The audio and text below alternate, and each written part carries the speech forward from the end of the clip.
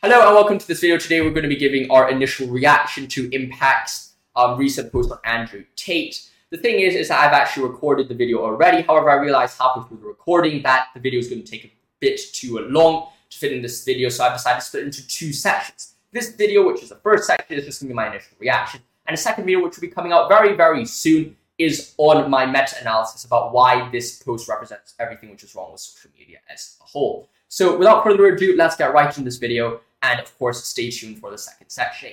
Now, before I get into this video, just as a disclaimer to all you snowflakes out there who's going to message and spam random hate comments in the description below, I'd like to make it very clear that I do not condone anything that Andrew Tate is saying, nor am I saying that, everything he says is perfect and I'm being this great apologist for Tate. No, I am not doing anything of that sort. Rather, I'm just saying that this post, which we're going to be talking about in this video, is greatly representative of a lot of problems, including extremism, disillusionment, and a lot of problems which we see on social media today. And hopefully by going over this post, we're going to be able to understand a bit more about the situation and analyze it a bit better. Alrighty, let us start off with the first page. It says, Andrew Tate is teaching young boys to be violent misogynists. It's time for a social media platform to do something. And the main problem that I have with this is that when you call someone a violent misogynist, the problem is that it uses the term so much that it loses all its meaning. When terms are used too much, especially terms which have great significance, like things like misogynist, sexist, bigotry, racist, or not calling someone a Nazi, right? All of these have great historical significance because it is horrible to be misogynist, it's horrible to be sexist, it's horrible to be a Nazi, to hate Jews, to be a racist, right? It's horrible to be all those things. The only problem occurs is that when you then apply that term to literally everybody in the street who disagrees with you, it then loses all its meaning. Like if I call everyone in the street a Nazi, well, what's the problem of being called a Nazi if everyone becomes a Nazi? Not because of the connotation of the Nazi, but rather because it loses its meaning because it's used way too much, and that makes it clearly ridiculous. So it's very important for us to make sure that we're using these terms very, very specifically and using them very, very focused. And I'd also like to interestingly point out that it's time for social media platforms to do something. Well, if you're going to cancel Tate, I'll also like social media to cancel Impacts. I do think they have quite a lot of dodgy and propaganda like posts previously, which we can talk about on another day, or I might talk later on when we're doing the meta-analysis. But without further ado, let's go to the next slide. Andrew Tate is a kickboxer and influencer who violently misogynistic, homophobic videos have propelled him to global fame among young men and boys. Well, I think that this is clearly some narrative that Impact or whoever is posting this is trying to present. Andrew Tate as an influencer or kickboxer is only there or only famous because it was his misogynistic comments or his homophobic videos, which I think is clearly not the case if you actually analyze it.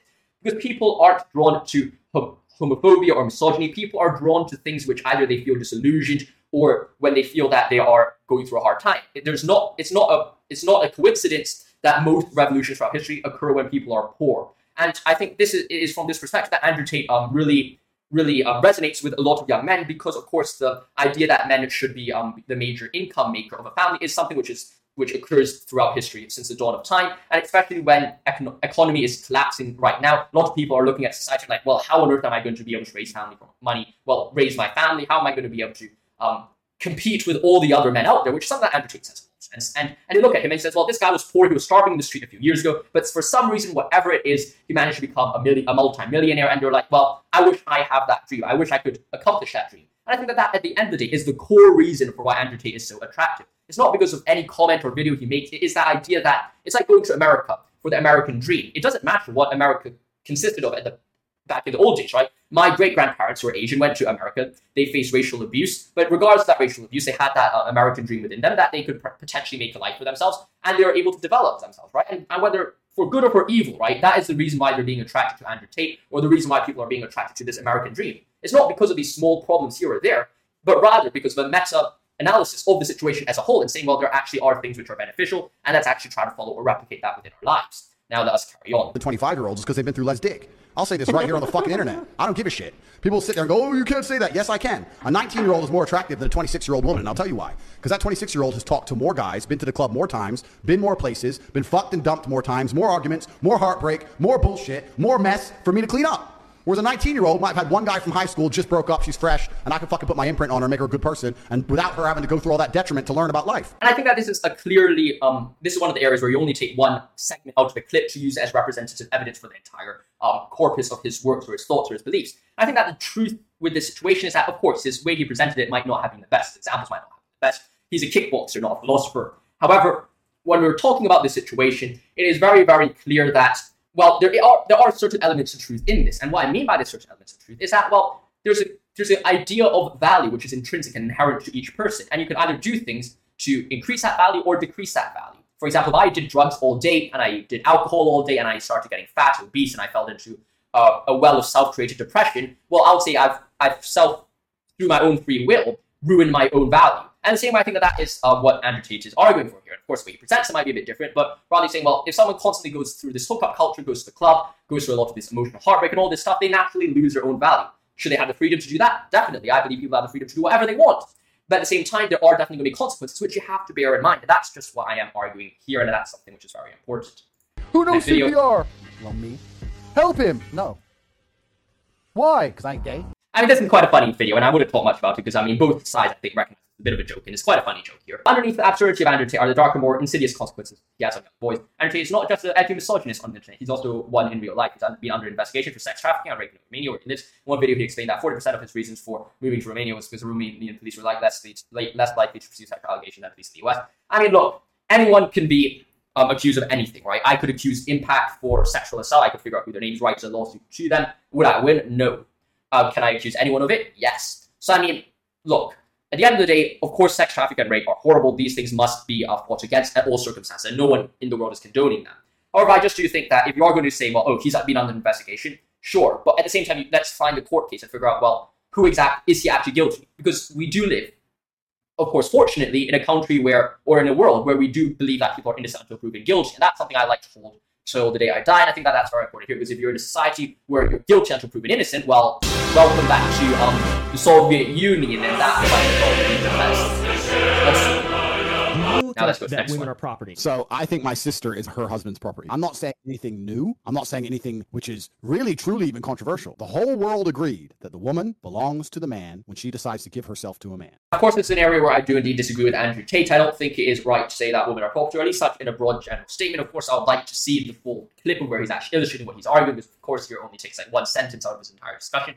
However, I do actually think that marriage are indeed communion or a commitment by both parties on a certain amount of agreements. For example, the male can't cheat, or the female shouldn't cheat, or do whatever they want, and there's a certain amount of set of agreements in which both parties agree to certain terms to say, well, within this relationship, I'm not going to be doing X, Y, or Z.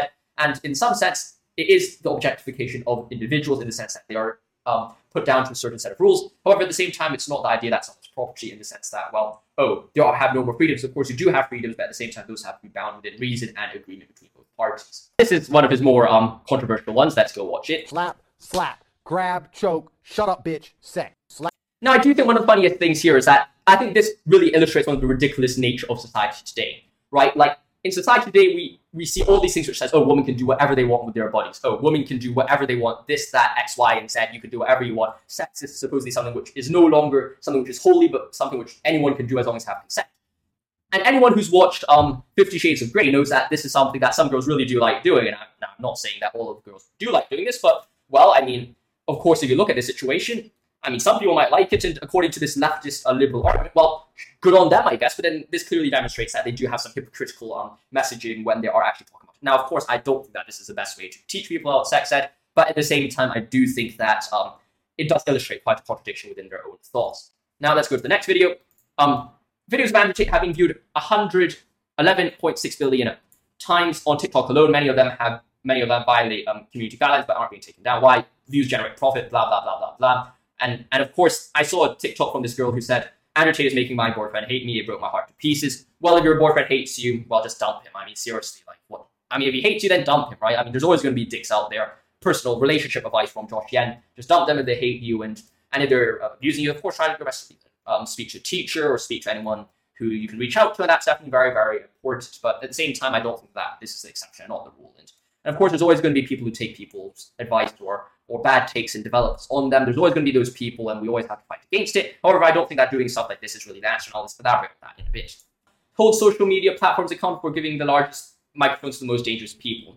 Yeah, I think that social media platforms should be accountable, but at the same time, it's important for us to have these social media platforms for free speech, because I could use the very same argument against Impact itself. I think they have some really, really horrible takes. You just scroll through all of these things. Like, some of these are actually extremely ridiculous, and these are clearly brainwashing the youth. So that's quite dangerous. So I think that if you're going to hold Impact by their own stance, they would probably have to be taken down if you're looking at it from a purely philosophical situation. Though, of course, knowing society these days, this isn't really a philosophical or intellectual debate. It really is just who has the loudest voice and as a result, that's the reason why people like Andrew Tate and Impact have quite a big influence on society as at large. So I hope you've enjoyed this instant reaction. I'll be making my full analysis, the meta-analysis, in the future very, very soon. So make sure you keep your eyes out on this channel. Stay tuned. I hope you've enjoyed this video. Stay tuned for more. Let me know your thoughts in the comments below. Stay safe. See you soon. Thanks for watching and goodbye.